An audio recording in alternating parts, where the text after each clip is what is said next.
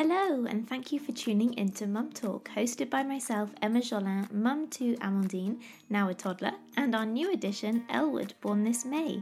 If you are new here on this podcast, I share my journey as a mum from pregnancy to life with a baby, toddler, and now as a mum of two, sharing all the highs and all the lows. Not only am I joined by incredibly knowledgeable guests, some experts in their field, but also mums and dads sharing their experience of pregnancy and parenthood.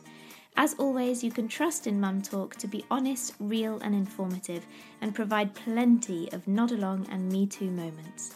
Wherever you may be, thank you for listening and enjoy being part of today's conversation. If you have listened from the very beginning of Mum Talk, you will know it was love at first sight when I met the products created by the midwives at My Expert Midwife. When pregnant with Amandine and Elwood, not a day went by where I didn't use my favourite product, Fantastic Skin Elastic. I feel incredibly honoured to be working with My Expert Midwife, a brand that has truly supported me physically through both of my pregnancies. Recovery after childbirth can be challenging, both emotionally and physically. My Expert Midwife have created a recovery duo designed to soothe bruising, swelling and soreness of the perineum after birth. This includes Spritz for Bits, which provides instant relief to the perineum. You will have heard me raving about this after my first pregnancy, plus the new Soak for Bits, a must-have to add to those first few baths after your baby is born to aid recovery and soothe aching muscles. I could go on and rave about every single product I have tried. I know how important it is to have confidence and trust that what you are putting on your skin is 100% safe for pregnancy and baby. For me, using My Expert Midwife products gave me that trust and confidence. My Expert Midwife not only develop incredible products, they provide midwife expertise for pregnancy, birth, and becoming a new mum. To find out more on how to prepare and recover from childbirth, visit My Expert Midwife at www.myexpertmidwife.com.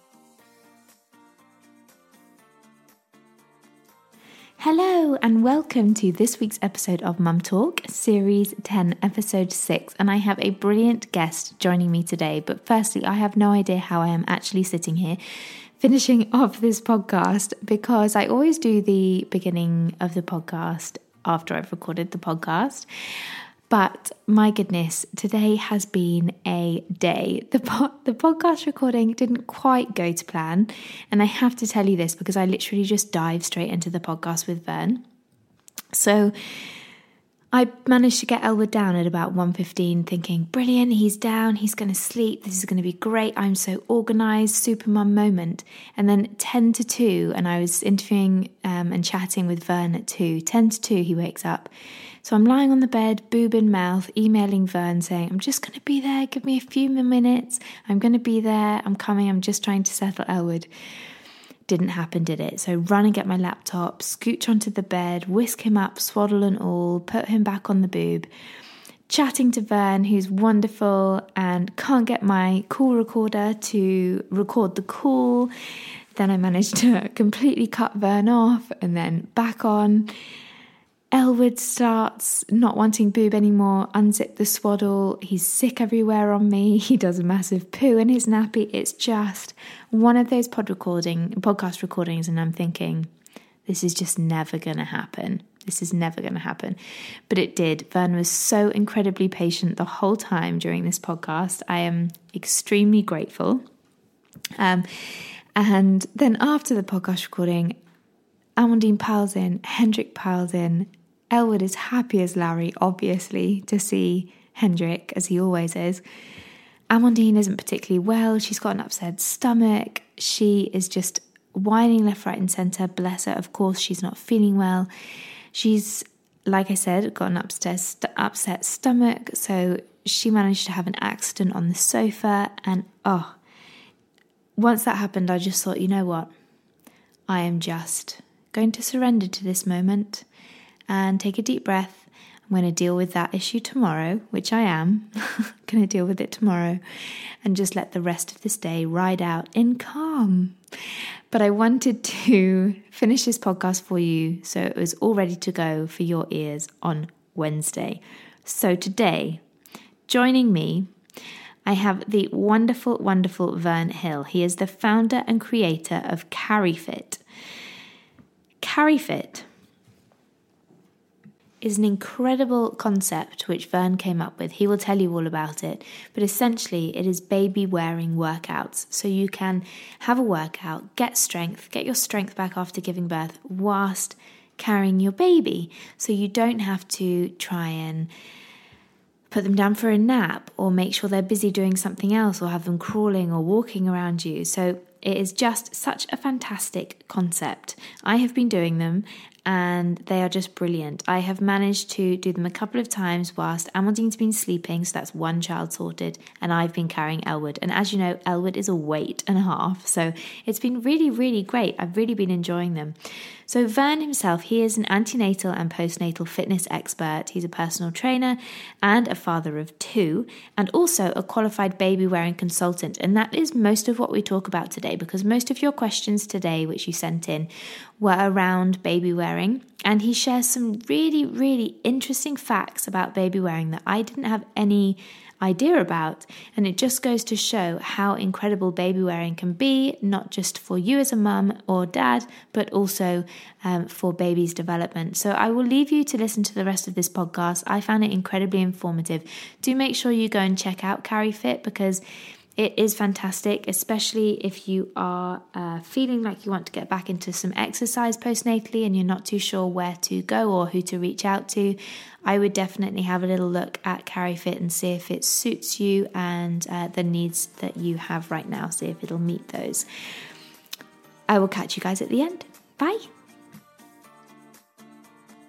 Thank you so much for joining me on the podcast.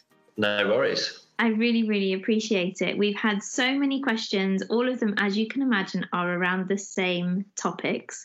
So talking about postnatal, especially, obviously with CarryFit, with postnatal exercises, what you should and shouldn't be doing, and also loads of baby wearing. Well, why don't we start by tell us a little bit about yourself. So how did you get into creating CarryFit, which is such an amazing platform for new mums and also incredibly successful? I imagine you're training, mums all over the world. So CarryFit was kind of a product, I guess, of what I was doing before. So after university and doing a sports science degree, I went straight to work in the health club industry, went to work for Holmes Place, which doesn't even exist anymore. That's how old I am. And then after working there for a number of years, I set up on my own and I actually opened up a little private personal training gym in Wandsworth Common. But the focus was very much on facilitating mums that wanted to bring their children to training with them. So we had little play areas set up and toy boxes, and it was all a great idea, and it mostly worked really, really well. But one of the things that I learned very early on, and postnatal particularly became kind of my passion, it was part of my degree, part of my thesis, all that kind of stuff, was actually that if I was wearing a client's baby, our sessions just would not get interrupted. Mm-hmm. So what tended to happen, and it happened for a number of years, was new mum would turn up with baby. I would strap them in the baby carrier. I would wear the baby. I would train mum. Mum would disappear afterwards. Baby was really happy, generally slept through, all that kind of stuff. And I got the nickname the Baby Man, which as a sort of mid to late 20s, thinking you're quite cool, hanging out in South London, it's not a brilliant nickname, if I'm honest. But it was quite useful from a business point of view. Yeah. So it was kind of like, have you seen the Baby Man? Because whether we were training in the gym or we were out on one of the commons, I generally have a baby strapped to me that was not my own at that stage. I have subsequently had my own strapped to me. But what was really apparent was that clients' adherence and their ability to complete a session in a kind of low stress environment really went through the roof, and it just kind of worked for everybody. The babies were happy, and as you know, as a parent, if your baby's happy, you're just more chilled out and relaxed about the whole thing. So you can concentrate on what you're actually doing. So kind of got this reputation that clients would get really good results, but also feel really happy and positive about the whole experience because baby had been with them but happy, not kind of crawling and clambering all over them. And then it was about probably almost 6.5, 7 years ago now, I was demonstrating yet another set of movements wearing somebody else's baby. And I was like, hang on a minute. If I can constantly be demonstrating exercise wearing a baby, you could probably do a lot of this wearing your own baby. And then we could have more people here and all the babies would be happy. And I'd started training in baby wearing and doing some of the baby wearing courses and qualifications. And it kind of all went from there. I took it to an old colleague of mine that was quite senior in the fitness industry for one of the accrediting bodies. And she told me I was nuts and that nobody would ever do it and go for it. And then I went away and kind of stubbornly sort of tested it. We invited some NCT groups down, trained them for 6 weeks for free. And then we'd have another lot and get feedback and tweak the model. And we had special music created for our live classes where it's punctuated with sensory sounds so the babies don't get bored while mum stops moving, all kind of really trying to basically figure out every little detail that we could to keep baby happy so that mum wasn't interrupted. And then sort of got it to the point where it was ready to launch as a class, and opened it up in Slice in Parsons Green, and nobody came. Literally nobody came for months on end. And I just used to stand in an empty room practicing these moves, thinking, this is mad, this is on the timetable. Every now and then one person would come and we'd do this like weird one-to-one exercise to music class. And then there was one week, there was 3 ladies came together to Slice in Parsons Green and lined them all up. Everyone moved in sync. Everyone hit all of the music and we did this workout and they were all so happy at the end of it. And I thought, that's it. This is it. This is the start of Carry Fit. Everyone's going to get it now. And next week they didn't come back. And it transpires, thankfully, they were just away. And then they did come back. And within 3 months, we were teaching every day of the week. Every class was a sellout. Couldn't get a space. Within a year of that, we had 100 classes all over London. We'd created some training that was dual accredited so we could train new trainers. And then we launched a really bad first version of our online platform, which has evolved quite a lot subsequently. And the rest kind of, as they say, is history, but it was a little bit of, quite a lot of odd looks at the start and a fair bit of perseverance, but very glad that we stuck with it because now as a business, we've supported over 20,000 new mums between live classes and our online membership, where we've had members in 20 countries already. So brilliant. So it's all gone a bit nuts. And obviously with lockdown and everyone needing to train at home and people very aware that they're not getting the normal kind of experiences of early parenthood, Carry Fit sits in a really nice kind of sweet spot of fitness plus a bit of sensory for your baby, lots of bonding benefits. So it's been I know for a lot of people it's been a real sort of useful tool and community during lockdown. Absolutely. And you have a Facebook page, don't you, and also live sessions, so there's that ability to connect a little bit. Yeah, we do. So we in lockdown, we did a few things. We did some free community classes in partnership with Ergobaby on YouTube, which were nuts. The first ones, I mean, we're not like Joe Wicks or anything like that, but for our sort of experience, it was fairly nuts. And then, we've got a really active online members Facebook group where there's lots of chat. People can ask a question, and we've had various people meet up off that group in real life, which I think is just amazing. And then, we live stream 3 times a week into the members area. So that's one of the things that we know people really enjoy. It commits them to a time, but also they get to ask whoever's teaching questions and have some chat with the others that are there. And you just feel a little bit more part of it when you do it live. And I think all of those connections and all of those new ways of interacting have become increasingly meaningful for people. And particularly, and you might have found this a bit yourself, particularly for first-time mums versus second-time mums, where you might not yet have a group of friends that have had babies. And if, certainly at the start of lockdown, when everything was closed, mum and baby-wise, people really were looking online to find their tribe, their mums that are into the same sort of stuff. So, we were very fortunate to have that and see it grow in lockdown. Absolutely. Well done for persevering. I know what it's like because I used to be, I am actually, I still am. I still am, but it feels like a previous life, a yoga teacher. So I know what it's like when you start up classes and nobody comes, and then, you do online stuff and nobody comes. So I know what it's like. Well done for persevering. How amazing. Yeah, it's a fairly it's a fairly lonely experience when nobody walks in the room, especially when a few people have already told you you're bonkers and nobody would come. You begin to wonder whether they were right. Yes. But thankfully not. No, well, it's so fantastic. I mean, we absolutely love baby wearing, and you know, I can barely fit in a workout. If there was no way I'd be able to fit in a workout actually without Elwood, either on the floor or on me. And then when I started doing your workouts, I thought this is just genius, because, you know, as a mum of two, the only time really I can do it is either first thing in the morning when Amaldine's still in bed, or nap time when she's asleep and Elwood is not asleep. Is to just shove him on me and away we go. It's brilliant.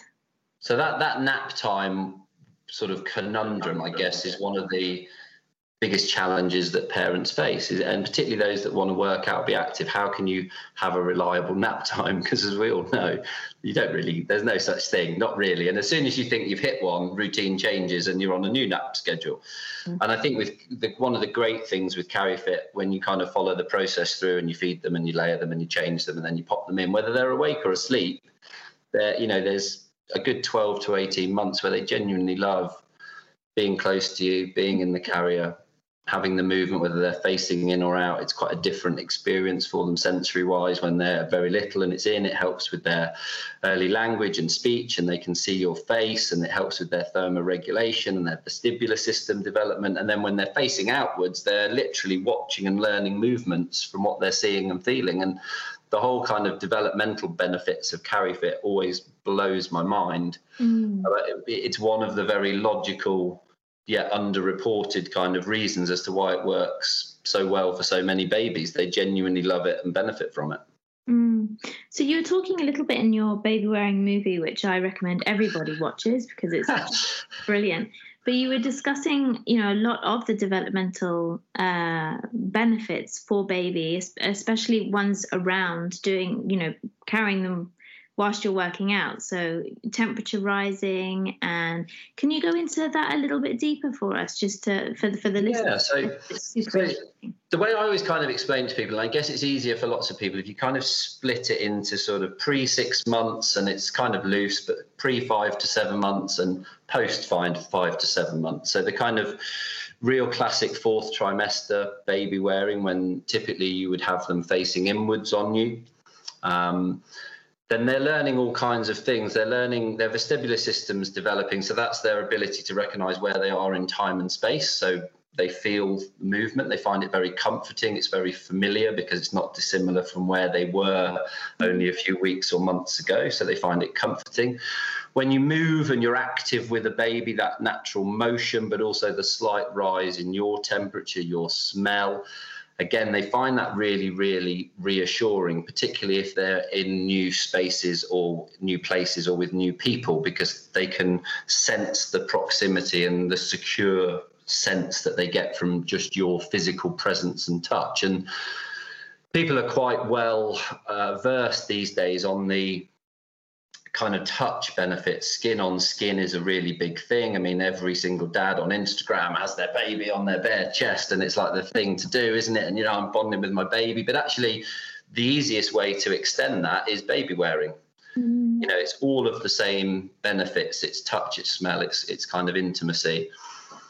And then they're learning sort of their thermoregulation is developing through those early months. So their ability to sort of manage their own heart rate, their own temperature, they're learning all of that from you and from that proximity of literally boom, boom, sort of heart to heart. And it's really kind of very important. And then as they become a bit more aware of their surroundings and they're starting to develop their head and neck strength, and they're really watching you, they're watching mouth patterns, they're hearing sounds, particularly when you're out and about. They're learning how to communicate, who's friendly, who's not, think of a busy London street. If they're looking at you, lots of noises that might be scary in a buggy, when they can't immediately reference your face, as soon as they can see your reaction to police car going past, barking dog, whatever it might be, they know it's not shocking, it's not alarming, it's normal, it's nothing to worry about. And so they're learning and just absorbing these things the whole time. And what they know now from all the research is that actually all of this early baby wearing, it actually promotes really secure attachment. And rather than there being this kind of slightly outdated notion that you're creating a bit of a rod for your own back and your baby will never want to be put down. Actually, when you do come to put them down and when they're ready for it, they're way more socially adept, cognitively and physically better. And they've got, because of the secure attachment they've got, they're actually really socially confident. So it's actually the complete inverse of what people think, which again, always kind of blows my mind. And then the bigger babies, when they're outwards and they're world facing. So, and we talk about this quite a lot. When can you, and it's a really common question. I'd be amazed if somebody hasn't asked it, but when can you turn your baby round and have them outward facing in a carrier? And there's a few developmental things to look for, and we can get into those if you want. But the benefits of that bit then are they've got kind of best of both. So they're starting to explore the world under their own steam. They're facing outwards, but they've still got the physical proximity and touch contact, peace of mind that being on you gives them, versus them kind of flying solo in a buggy or something like that. So it's really that kind of best of both as they start to explore the world on their own terms. You also get those kind of magical parenting moments where, because you're kind of lined up with them, you can see exactly what is making them have such a animated response or getting them quite so excited. And those kind of like moments for parents, I always think they're the bits you remember when they're, you know, like mine are, answering back and telling you, no, Daddy, I'm not tidying my room, do one. You know, but they're really kind of magical. They're really shared moments. And I just absolutely love that about baby wearing. So what should you look out for? Because you're right, that is a very popular question that we've been asked. What should you look out for when you think your baby's ready to turn around? So there's kind of three, it splits into three main groups, and you need to basically tick all three boxes, and then they can world face. So the first one is your carrier actually needs to facilitate world facing baby wearing, and not all carrier types and styles do. Some of them are only designed for baby to be facing inwards on you. So you need to have a world facing carrier. That's kind of the first and most obvious. And then there's the physiological development of your baby. So they need to have full head and neck control.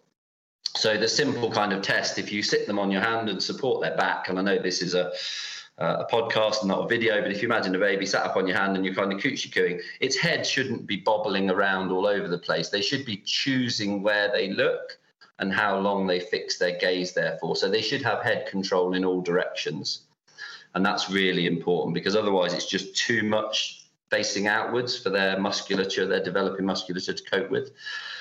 And then finally is the one that, again, I find the most kind of interesting, and that's they've got to be socially and emotionally ready to face the world without your face as a reference point. So that's where that slightly extended period facing inwards, particularly when you're in busy places or with new people or new spaces, becomes really beneficial, because actually if you wear them inwards for a little bit longer and get them used to those environments, then when you do turn them round, they're still at ease with it, because it's the same noises. They're just having a better look at it. And I think the other thing that people kind of often maybe don't quite get right, and it's a simple one of carrier fitting.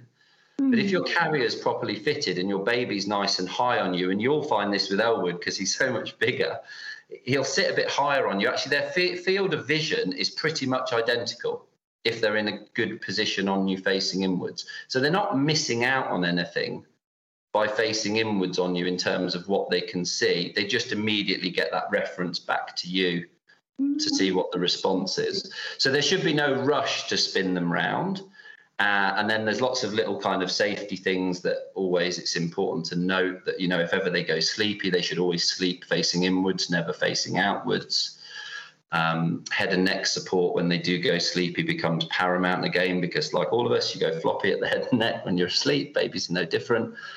So there's a few things to consider. And I mean, you touched on part of the reason we made that little, there's 4 parts of it that are going out. But part of the reason we made that little movie is baby wearing is made infinitely more joyous and so much easier if you just understand it a bit. And it's like, you go to an NCT class or an antenatal class and you practice putting on a nappy on a dummy baby. So we've all kind of done it. And even though when it comes to your own baby, you're all fingers and thumbs the first times, and you invariably get peed on in the face if you've had a little boy, and all the good stuff. Oh, yeah, thank goodness.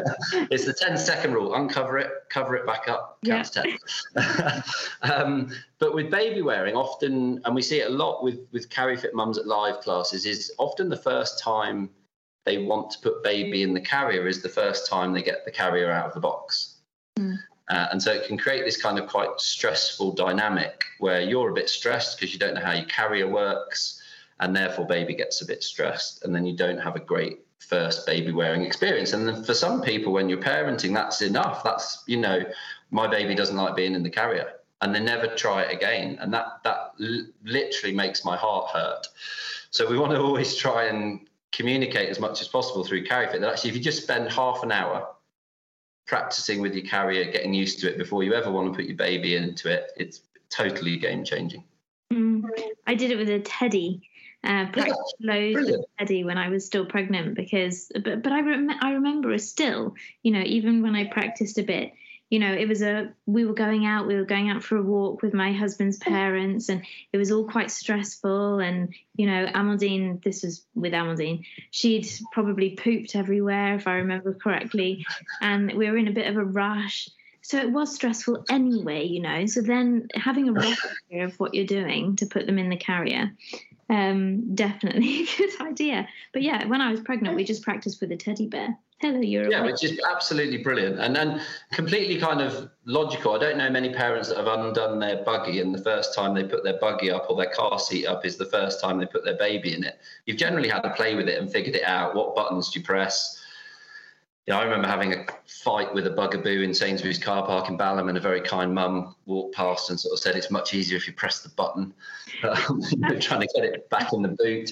And often it's like just little tiny things, knowing where the clips go, where the buckles go. It can just completely change those first experiences. And that's really important for parents and for babies, that you have as good a first experience as you can.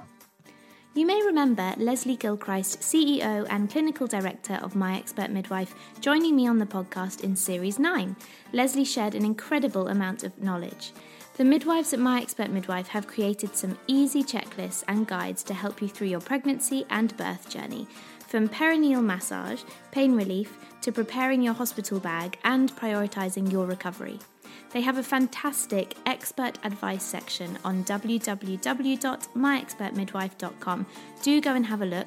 They will most likely answer a lot of those pressing questions that you need expertly covered. We are now so incredibly lucky to have direct access to the wonderful team at My Expert Midwife. This year, they launched antenatal classes, which are 100% midwife-led. If you are pregnant and planning for birth, whether you're a first-time mum or having your second or third baby, these are for you. They are evidence-based, preparing you and your partner for the realities of childbirth, replacing the anxiety of the unknown with the excitement and anticipation, helping you to enjoy the journey. Visit www.myexpertmidwife.com to learn more. So let's rewind a little bit. So what should parents be looking for in a carrier when they first go about looking to purchase a carrier? Because, they're not cheap, and they are, you want to be trying them before you buy them, basically, don't you? Yeah, you do. So I think there's a couple of kind of approaches to take. Is either go and find a sling library or a baby wearing consultant, and there's loads of them, and they're always really helpful, very passionate about their topic, and just try a load on. Just go and try them all on and see what works for you. But I think more important than that for me, and the bit of advice that I guess we've given people down the years that has generally stood people in really good stead, is figure out what you want to get out of that carrier. So if you want one carrier that's going to last you from newborn until they're 15 kilos, and you've got them on your back going through the airport because it's way easier than pulling them on a drunkie or whatever, then those are the carriers you need to look at. If you're only interested in baby wearing because you want that extended close contact skin to skin, and you want something really earthy and wrap style, then investigate and learn how to tie wraps, although I don't know anybody that started with a wrap that hasn't decided baby wearing's brilliant and gone on beyond it.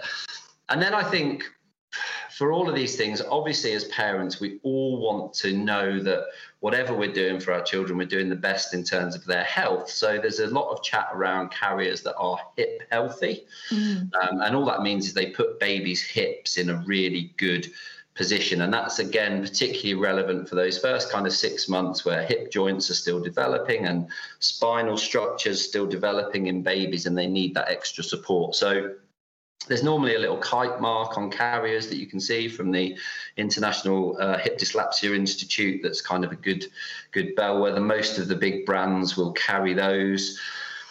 And then really it's getting one that fits you. So not all carriers have the same amount of adjustability, and they don't all fit the same size and shape of person really well.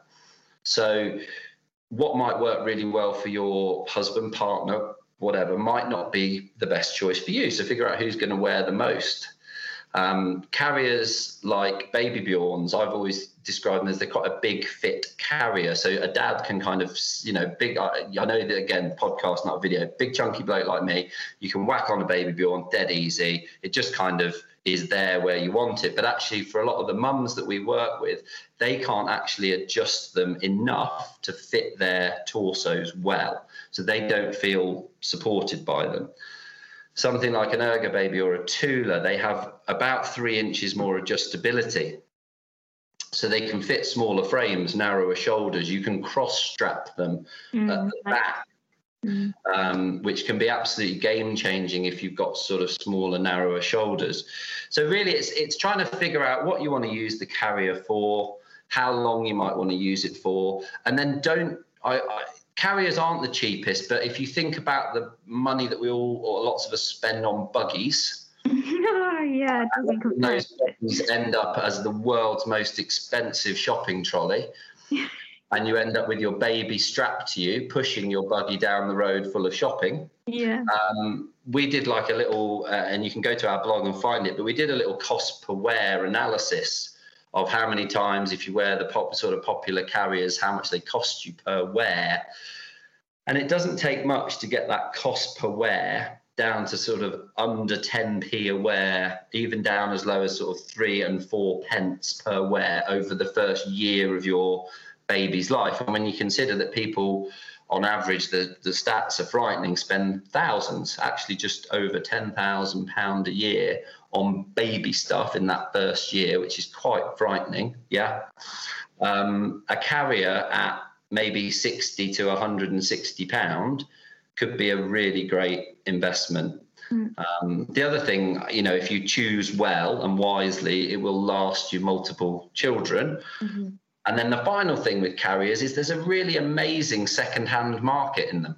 Yes, there is. Yeah. So if you want to save money and you're not somebody that's, overly worried about having everything new, and that's something I know that was different for us, child to child. Florrie, everything was new. Felix, second one, yeah, that'll do. But there's a really thriving second-hand carrier market. Because they get used, they get loved, they get looked after and washed, and they're good to go for another baby or more. So there's lots of ways to get something great and not sort of break the bank. Absolutely. You reminded me of the funniest thing, which always stays with me, having your buggy as your supermarket, whatever you said, which was just brilliant just then. We were leaving hospital, and my friend who just had her baby had just come in to give the midwives chocolates and wine and stuff. And I just remember her standing there. She was wearing her baby in a wrap, and she was pushing her buggy back and forth, rocking the buggy. The buggy was full of chocolate and wine. I love it. And she was wearing her baby. And my husband said, "Why are you rocking the buggy? You're wearing your baby." And she was like, "Oh, yeah, so I am." that damn wine just wouldn't go to sleep. No, and it's so true, isn't it? I found myself doing it with the actual shopping trolley, just pushing it back and forth, because you're just in a daze, aren't you, in those newborn days? It's the same reason that people, when they baby wear, they tend to sway. Yes. Yes. It's the most natural, becomes the most natural kind of muscle memory movement for new parents. I mean, people can't see this, but right now as we're talking, you're doing it with Elwood. Just, you know, and this, it goes back to that whole bit of babies love movement. To them, it's absolutely magic. It's the most calming, natural thing for them to be moving, you know, particularly when in contact with you. Oh, absolutely. I cannot sit still and hold Elwood. That just doesn't happen, whether I'm baby wearing or not. It's not allowed, apparently.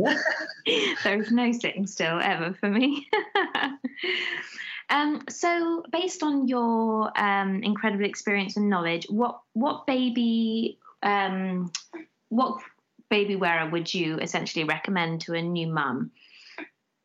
So based on all of those kind of things that we've gone through, there are a couple of carriers, and for kind of full transparency and disclosure, we do work with Ergobaby, and we have done for 4 years, but we work with them for really kind of simple reason. After all of the work we've done developing CarryFit and training in baby wearing and being exposed to all the carriers on the market, Ergobaby as a range had something to offer everybody, and for us that was really important because they do phenomenal wraps if you want to wrap. They do an unbelievable semi-structured carrier called an Embrace, which is like a wrap, but you don't need to learn how to tie it. It's just 2 clips. It's fantastic. We've got that one as well, and we've been loving it with Elwood. I love it because it gives you the softness and feeling. Yeah, but completely. It's easier and quicker to get on. It really is kind of best of both. And then actually recently Ergobaby have brought out 2 carriers that are quite kind of game changing really in terms of parents that want to be active, because they've used different fabrics, they're part recycled, they're completely breathable. So yeah, they're unbelievably useful, particularly for active-minded parents. So yeah, the CarryFit, the Heirloom carrier, and the Omni Breeze, which is almost completely kind of mesh, really lightweight. But again, from our point of view, you can cross strap it. So if you are smaller framed, you can get a great fit.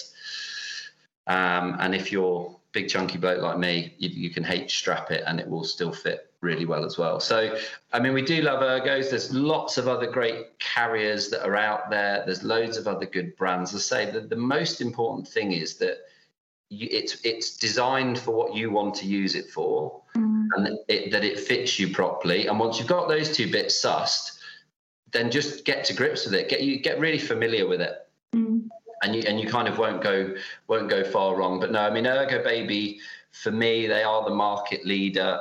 They're streets ahead in terms of innovation, and I just think streets ahead in terms of understanding what parents need from a carrier, in terms of being adjustable, lasting forever, being able to roll it up and click it up and bung it in the washing machine when it gets puked on. You know, all those kind of things really, really matter, because they will happen, and you will be washing your carrier at some point. Oh my gosh. So Amandine was never a pukey baby, but Elwood is ridiculously pukey, but also he shat in the carrier the other day. That was nice. Beautiful. Yeah, there you go. Really nice. So that went straight in the wash. The apocalypse. Exactly. Oh God, exactly.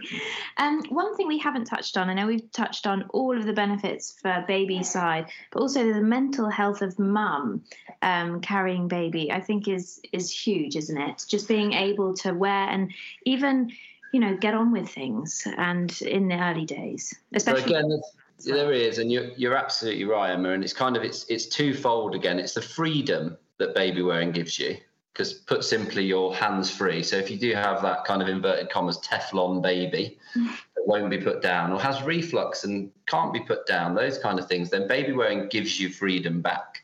You can get out the door, go a walk, meet a mate, whatever it might be. You can explore places that are a bit more rugged, that you can't take a buggy, wonderful things like that. But then the actual hormonal chemical changes of that closeness that you get. And it's a pretty straightforward kind of equation to explain to people. Cuddles make us feel good. And cuddles from our own baby make us feel even better than good. And baby wearing done well, done properly, is just a hands-free cuddle. Mm-hmm. So you kind of create this wonderful, virtuous mental health circle of, I'm getting a cuddle, that feels amazing. You're asleep on me and your head smells lovely. And I'm having a coffee and a chat with my mate walking around the park, whatever it might be. Mm-hmm. So the mental health benefits of baby wearing are huge. We actually had a study done into CarryFit, and actually the bonding score for parents who did CarryFit, and therefore the knock on to their mental health, and actually where we were able through CarryFit to skew postnatal depression scores and create a statistically significant difference in an 8-week period. And it's because of all of these things. It's exercise, it's activity, it's freedom, but it's the chemistry of a cuddle. And that's kind of the way to think of a baby wearing in its most basic sense. It's a hands-free cuddle. Who doesn't like a cuddle? Oh, you're so right. You're so right. So moving on from baby wearing into postnatal fitness. So we had quite a lot of questions around, I can never say this right, but hopefully I will. Diastasis recti, I would bet. That's the one. First question was, can you avoid getting it all together? No, that's what I thought. And the second, but I'll explain why properly. But go on, finish off. The kind of second part to that question was how or what should you be avoiding things to essentially not get it or to reduce it in size? No, I mean, so there's two things to think about here. So the kind of body of research on diastasis is growing constantly. It's an area that creates a lot of attention, a lot of passion from people, but also sadly a lot of misinformation as well. The simplest way to explain it is that you have to have some degree of diastasis when you are full-term pregnant, because that's how you've made room for your baby. So it is your body doing its absolute evolutionary designed job. So all mums will have some degree of it when they give birth. So you can't avoid it, and there's nothing you can do, and it shouldn't be anything that you worry about. Now, for some people after birth, it resolves itself very quickly, and for others it takes time and requires a bit more focused attention. But what there should never be is any kind of fear-mongering or negative language around it. You're not broken. Your body hasn't done anything wrong. You don't need to, inverted commas, fix anything, because you only fix something if it's broken, and you're not broken. Your body's done its most natural, amazing, incredible thing it's capable of. You're literally ensuring the survival of the human race. However, for lots of mums, it's a troubling topic. It's a physiological change that can be quite challenging to come to terms with aesthetically. And then, yes, there are protocols and processes you should follow postnatally to help it to re-strengthen and resolve in a really good kind of organised fashion. Certain exercises should be avoided, not nearly as many as people thought a few years ago. Again, the body of research on the importance of loading the postnatal body, working against resistance, be that your body weight or extra weight, it's all leading, in the direction of this is what we're designed to do. People that tell you can't lift weights after birth or after a period of waiting after birth, it's kind of nonsensical, because every single day you are lifting a weight. Yeah. And, take your current situation as a case in point, Emma. You're lifting a big weight relative to you, and 50% bigger than the weight you had to lift first time round at this stage. So to say don't pick up your baby, you're going to do this, that, and the other, it's kind of logically it's nonsensical, but yet people still put this out there. So there's a series of things you should do. You should certainly learn how to check your own tummy gap. You should, if you can, see if a women's health physio is always a great shout. If you can't see a women's health physio, we actually have a completely free CarryFit membership that's listed in the Royal College of GP's Clinical Lifestyle Toolkit, with a 9-part physio series where you can learn all about it and kind of unlock the mystery of it and get a bit of peace of mind, and some exercises that you can start with.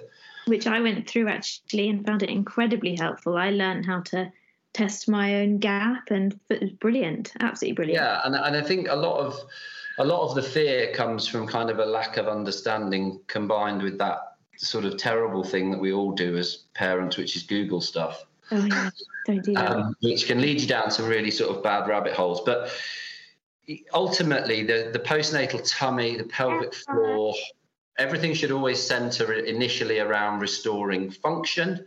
And once everything works as it should on a muscular level, then it's time, patience, and persistence that can have it looking anyhow that you want. But form and function should always come first.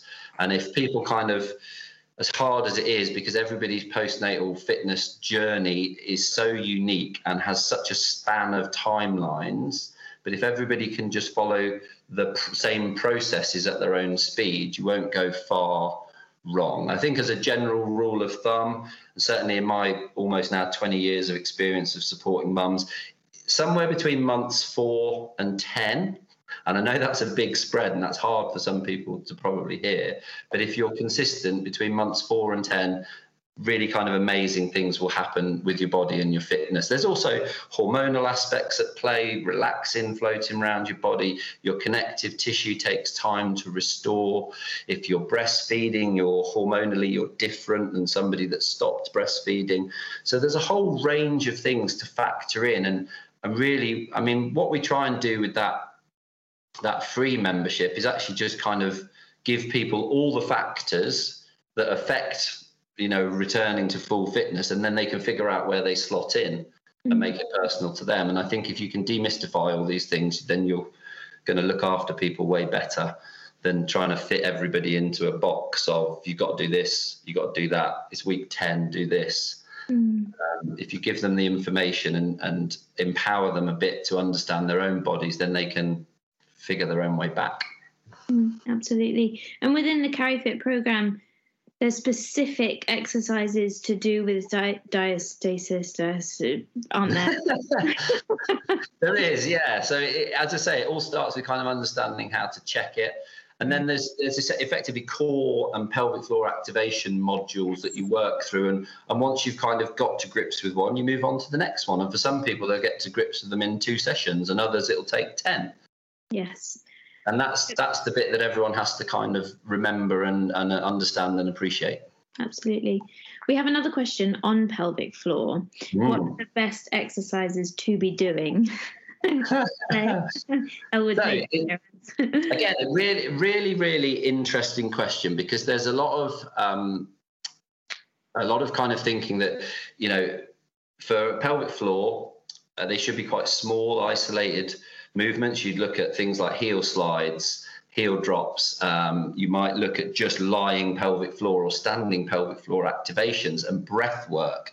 However, there's again a growing body of research. There's actually the single exercise that fires the most activity in your pelvic floor as a group of muscles is a squat, followed by a lunge.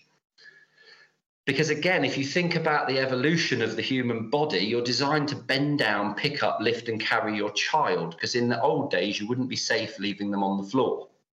Yeah. So it's kind of logical that those big body movements would cause that muscular response that can actually help restore you.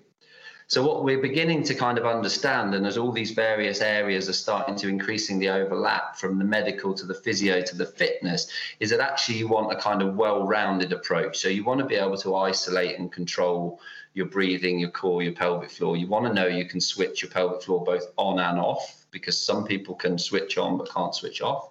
But then you also want to be able to do that and have that activation through bigger, more practical whole body movements that actually impact day-to-day life. It's no good being able to control your pelvic floor on a gentle little heel slide in a beautiful meditative state on the floor if you've then got to go and pick up a 12-pound baby 2 seconds later because they're about to open a cupboard and tip Rice Krispies everywhere. So it's blending the two and trying to apply the kind of principles of core and pelvic floor activation to bigger movements, whole body movements, multi-muscle movements. So that's what increasingly everybody's moving towards as best practice. So understand it, activate it, and then apply it to bigger, more practical movements. Had a really interesting question, actually, which this is quite a specific one, but she struggles lifting her car seat without feeling a dragging sensation, kind of pelvic floor type. Yeah, so I mean, doing yeah, I mean, when you hear words like dragging or bulging or doming, these are things that responsibly, as an exercise professional, without screening somebody, meeting somebody, my initial knee jerk with that would be mention it to your doctor and ask for a physio appointment. Would be the simple one, because most people, particularly postnatally, you're actually way more in tune with your body than you've probably ever been before. So if something feels unusual, and most people can tell the difference between usual muscular response. So often people will feel a twinge in their back when they lift their car seat, or their shoulder will get sore because there's such awkward off-center objects. But that one, for me, that screams, mention it to the doctor, ask for a physio referral. I have to say that was one of the best things I did after having Amandine, was go to a women's physio, and it was just brilliant. She was great and tested all the things like pelvic floor, gave me lots of specific movements, and it was more reassuring than anything, actually, to know that my body wasn't in pieces.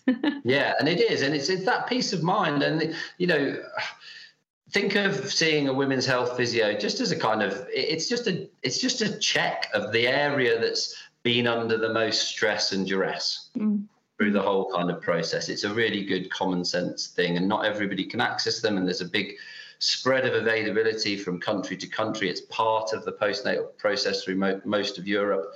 It's not here.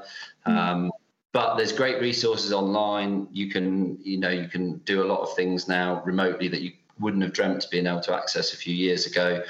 And certainly you can get to the point in terms of online resources where you can kind of know categorically, okay, I've gone through all of that. I mean, we've got kind of a symptom checker in with our physio with Lucy, where, and if any of those crop up, you're off to your GP to get back into the system and request support. Which is brilliant. So another question, which I guess is really dependent on, thanks, Elwood, dependent on how you're feeling, but how many times should we be working out a week? I mean, it really does depend that, and it's a really interesting one when it comes to new mums and new parents in general, to be honest. Exercise protocol, the sort of biomechanics and physiology protocol would tell us that we need to train 2 to 4 times a week to create an adaptive response. So if we want to see some change, it's just not always practical, but it's always meaningful. And I think the biggest thing, if there was one thing that I could kind of drum into people, it would be kind of aim low. And I know that sounds bonkers, but there's a reason that most people don't want to do a 15-minute workout at home when they've got a new baby. And that's because it's so far removed from the workout they used to do at the trendy boutique gym, where they'd have a lovely shower afterwards and then sit and have a juice. Take the opportunities that you've got, aim low in terms of, you know what, if 15 minutes is what I've got, it's going to be a really good 15 minutes working on the stuff I need to work on. And you will move forward. And if you can hit 2 to 4 of those a week, in 6 months, you will be a completely different person physiologically. And I think often that's where some people really struggle. It's that massive disconnect between the old life and the new reality. And then they can find they've got a 1-year-old and they might be back at work or whatever. They haven't really ever managed to establish a fitness habit because all of those 15, 20-minute, those 30-minute at-home opportunities, they've seen them as not worthwhile or not worthy. Yes. Yeah. And actually they are massively worthwhile and unbelievably worthy. Yeah, absolutely. I couldn't agree more. And I also think it's really important to say that, you know, as new mums, we're doing a lot as well as working out, you know, even just putting your car seat in the car or picking up your baby a gazillion times a day, even just wearing them around the house, even though it's not a workout, you're still doing a lot of movements, throwing yourself off balance. You are. So people should never underestimate activity, and they should never kind of also underestimate just how much you can benefit from integrating simple things. And it is, if you live 5 minutes from the shops, don't drive, stick the baby in the carrier and walk back. It's a win in every kind of sense. So there's lots of little things that you can do just to be active, to feel better. But yeah, don't think big when you're a new mum with a new baby and lots of plates spinning. Think small, meaningful opportunities. You know, a lot of our online workouts, they start there. The core ones are 10 minutes. They're 10 minutes for a reason. I want you to be able to get them done. You know, and then the workouts sort of start at 17 minutes and we never go past 36 minutes. There's not a workout in 300 hours of content in our online membership that's longer than 36 minutes because I want you to get them done because that's more important than all the other stuff that perhaps we used to think was part of a workout, and it's actually not the meaningful part. No, absolutely. This is a question after my own heart because I would like you to answer it too. But how do you do, when is the best time, to do a workout with a newborn and a toddler? Oh, I mean, that is, if anybody's got a universal gold answer to that, then I'd love to have it. Me too, please. It's really hard. I mean, I think there's probably two things that we've seen anecdotally from lots of our parents, and we're very fortunate with CarryFit, particularly the online membership. We have lots of people return and do it for a second time, and they might have a 2-year-old or a 3-year-old and they've got a new baby and they're back into CarryFit. I think there's two things to kind of consider: distraction or involvement, and go one way or the other and try both, and appreciate that on any given day you might have to switch. You can wear one baby for CarryFit. You can remove one baby largely from the interruption equation. But with a toddler, it's way, way harder. Now, some toddlers are really interested in watching mum or dad work out, and that is wonderful because in terms of their long-term health and your health ambitions for them as parents, that's got to be a good thing for them to see you making time to be active and investing time in yourself. There's a point in every workout with a toddler, because I've done them, where they lose interest in the workout. So you might get half of it done and they're kind of copying and it's all very cute and you're thinking, I'll remind you of that on your 18th birthday and make a fool of you. Then it's distraction, isn't it? So it's either nap times if they're still napping, or it's, you know, it is a bit of snack time is your next best bet.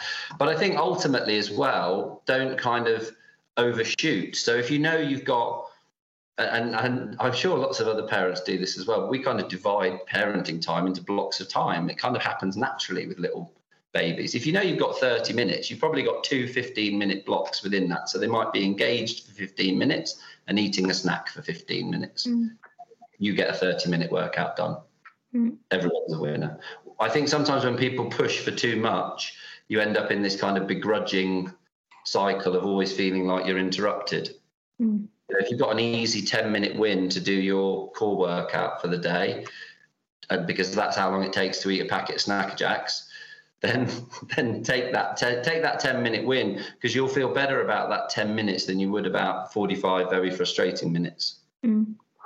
Absolutely. So this question, which actually I think is our last question, because I'm pretty sure we have covered all of the other ones and what most of them were on baby wearing. This is back to baby wearing. How to baby wear when it's hot. I live in the south of France and I don't feel like I can do it in such heat. Interesting. So single layer of clothing, sun cream, and a breathable carrier. So carrier tech's changed a lot. We've spoken briefly about breathable carriers and airflow and all that kind of stuff. So that's a real game changer. Ergobaby did some brilliant heat mapping of carriers where you can actually see how much impact that airflow has on the temperature of wearer and baby, which is really great. So that's really, really useful. And then it's about just layering baby down, sun creaming them up, and remembering that actually, particularly babies, once they're older, they're really efficient at regulating their own temperature. So it's very, very, very hard to have your baby overheat unless you've got them in too many clothes.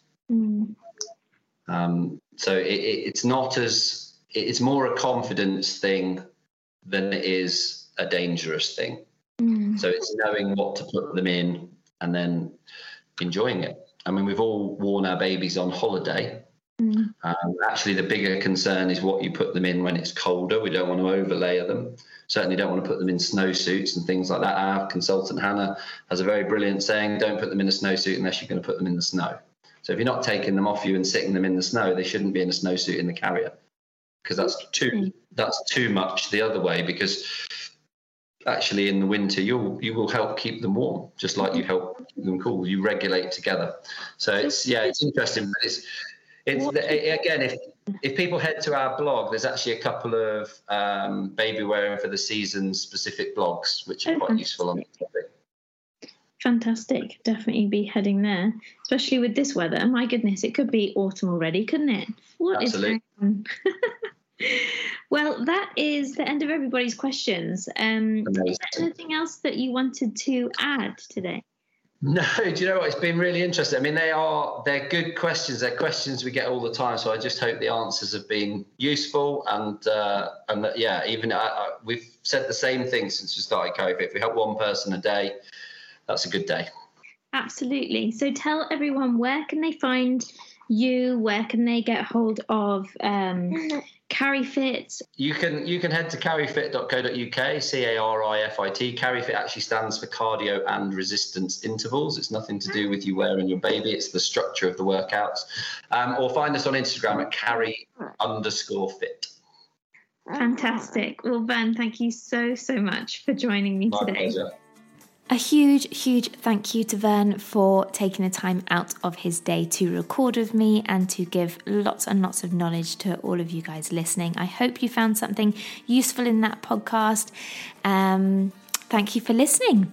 If you have a moment, please do go and leave a rating or a review wherever you listen to the podcast. It really does help new mums, new parents to find the podcast and to come and join the community and feel supported by episodes just like this, where we are sharing lots and lots of knowledge, and it's not just my gobbledygook chatter that you're listening to. Lots and lots of love. Have a lovely rest of your week. I will catch up with you guys next week. Stay in touch on Mum Talk Podcast Instagram, and I will, as always, put out a question box for our next podcast.